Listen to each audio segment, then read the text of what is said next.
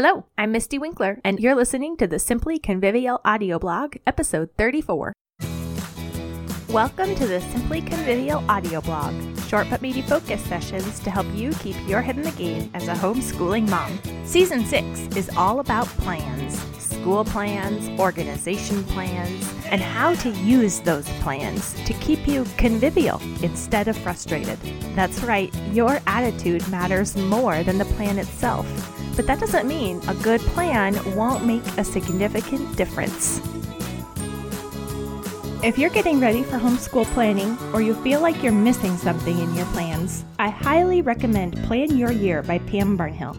When you purchase Plan Your Year, you not only get planning forms, the best step-by-step guide out there, and a Facebook support group, you also get several bonus audio sessions, one of which is an hour-long conversation Pam and myself had on overcoming obstacles in our homeschool days. For podcast listeners only, use the discount code CONVIVIAL for 20% off Plan Your Year at planyouryear.net. 3 secrets about schedules. Does the word schedule make you break out in hives? Do you picture yourself hurried and deflated at the end of a day on a schedule? Maybe for you, like me, that's a vivid memory and not a theoretical picture. There's a lot of visceral emotional reaction against schedules in the homeschool world, and I totally get why. I mean, can I schedule diaper blowouts and my doorbell ringing and the toddler pulling open a bag of powdered sugar? Where does that go on the schedule?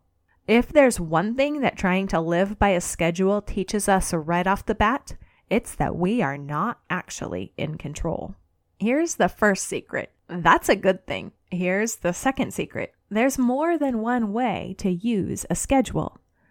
I think the natural way to approach a schedule is to plug in what we need to get done into time slots, then pull out our hair when we get derailed and it all falls apart. Then we blame the schedule and we try to homeschool without one. But then we're exhausted in a different way, with the fatigue that comes with having to make too many decisions on the fly and bully or cajole our children through their work. Here's the third secret. Having a schedule has reduced conflict between me and my children. Yes, it's true. Now, when we were on those mom will force her schedule down your throat sort of plans, that did not reduce conflict. However, when I was trying to figure out where to strike a balance between control freak scheduler and fly by the seat of my pants a non-scheduler, I came across this passage in Charlotte Mason's first volume, Timetable, Definite Work in a Given Time. I shall have opportunities to enter into some of these points later. Meantime, let us look at a home schoolroom managed on sound principles. In the first place, there is a timetable written out fairly so that the child knows what he has to do and how long each lesson is to last. This idea of definite work to be finished in a given time is valuable to the child, not only as training him in habits of order, but in diligence. He learns that one time is not as good as another, that there is no right time left for what is not done in its own time. And this knowledge alone does a great deal to secure the child's attention to his work. Again, the lessons are short, seldom more than 20 minutes in length for children under 8. And this for 2 or 3 reasons. The sense that there is not much time for his sums or his reading keeps the child's wits on the alert and helps to fix his attention. Here are the 3 secrets from this insightful paragraph. 1. This schedule is bound to duty and not to mom's will. This schedule isn't mom imposing her will on the household by the force of her own control. 2. This is a homeschool room managed on sound principles. This schedule is a management tool that is founded on and runs on wisdom, on principles, not on hard lines and rigid enforcement. 3. The schedule is something written out for the child to see. Mom doesn't keep it in her head or in her own binder, barking orders left and right to keep everyone marching to her own drum. Somehow this schedule is self-motivating to the child. Secret 1. It's a good thing you're not in control. Be duty-bound, not self-willed. Yes, it is true your schedule will rarely, if ever, work out exactly as written. But 70% of each day is still a huge benefit over perpetual scrambling and aimless wandering. If you add extra margin into your schedule, planning 30 to 40 minutes of work for every hour, you can reach 80% of your schedule 80% of the time. The goal isn't to pack as much as possible into your day. Your goal is to make time for your priorities and to work from your plan. As Stephen Covey put it, the key is not to prioritize what's on your schedule, but to schedule your priorities. As Charlotte Mason puts it, we are to give each duty its own time. And when we reserve that time for each priority, we will be more satisfied in our day's work because we too will learn one time is not as good as another. Creating a space in your day for fulfilling your duties is a tool that we can use to grow in self-discipline. As Holly Perlott has written, the charts and written schedules are training tools to help you know what to do when and to help you get into the routine of managing your life and growing closer to God, all at the same time. As we work on our schedule in this way, our wills, like our muscles, can be exercised and made tougher, more enduring. Essex Cholmondeley, a teacher-student under Charlotte Mason's instruction, wrote of how having a timetable, a schedule, affected them. Again, to many of us, life was overfull. We would not be hurried. We like to say, I will do it in my own time. But at scale how, time was to be respected, given to the thing or person claiming it rightfully. Then there would always be time, without overpressure or distraction. This sense of time value was hard to achieve, but it bore the test of experience during the 2 years' training.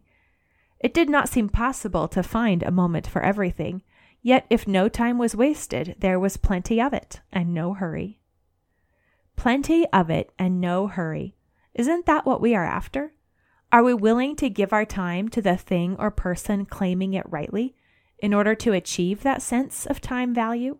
It takes upfront work to determine those duties and to write out a fair timetable where we cut back on time wasters and low priorities in order to better execute our true responsibilities. But that upfront work, when followed up on, will earn us that sense of there being enough time with no hurry. Secret 2, there's more than one way to use a schedule.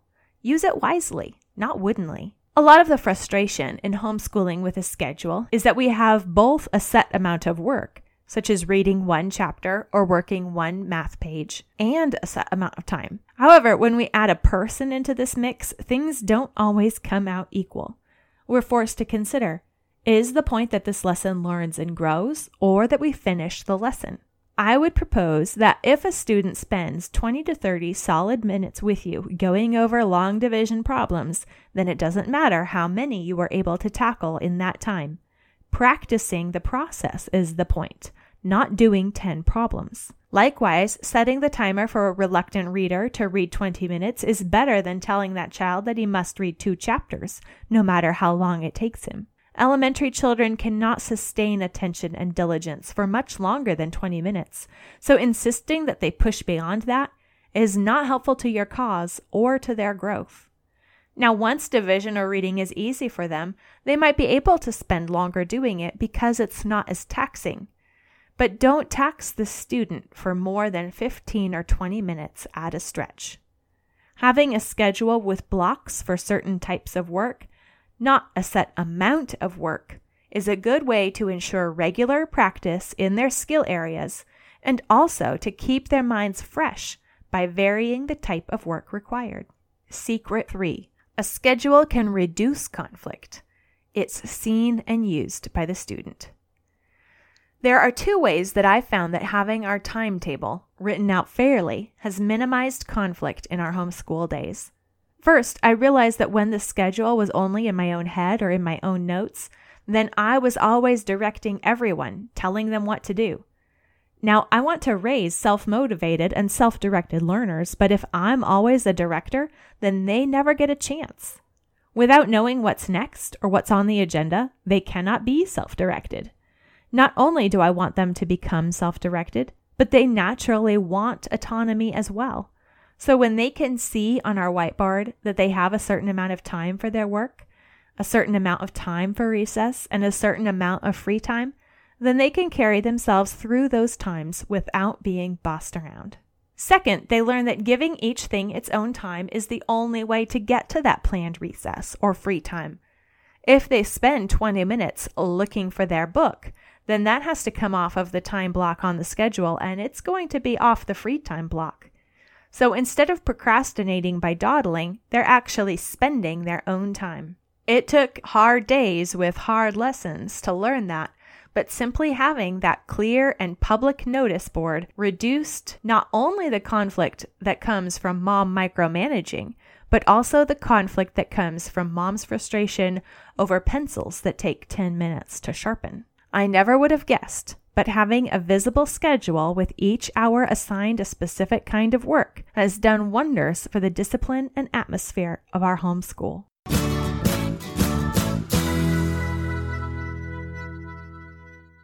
And now it's time for this season's Clever Curriculum Connection, Latin. When we read Latin together once a week, I have a selection of books that the student can choose from. Vini, Ille, Pu, the Latin for children history readers, and also Fabulae Mirabilis. The student will only read and translate orally, and we use an online Latin dictionary to help us out. Usually we only read and orally translate about 3 sentences at a time with the help of an online Latin dictionary, and we stick with one story until we've read it all. It's hard, but we do it together, and I found that this edition actually helps my boys enjoy learning Latin more. Perhaps it makes it seem more worthwhile, instead of simply an exercise in abstraction. It's decoding, and what boy doesn't like a code that tells a message when you work it out? I've been surprised with how much just finding the right weekly rhythm has helped make Latin happen consistently and with much less resistance. I'm always afraid I'm over-tweaking and making changes just out of discontent and for fun, but then I stumble upon a logistics tweak like this that makes it easier to be consistent, and so it's all worth it. Now I just need to leave this Latin routine alone and adjust something else, like the logistics for mopping the floor. You can find my free homemade Latin practice worksheets that work with any Latin program at simplyconvivial.com/audio and choose Season 6. Thanks for listening. If you enjoyed this episode, please leave a rating or review in iTunes or Stitcher. And you can also hit the share button and share it on Facebook. At simplyconvivial.com/audio, you can find all the seasons, the full episode list, and sign up to get an email whenever a new one comes out. Remember, education is repentance. Repent, rejoice, repeat.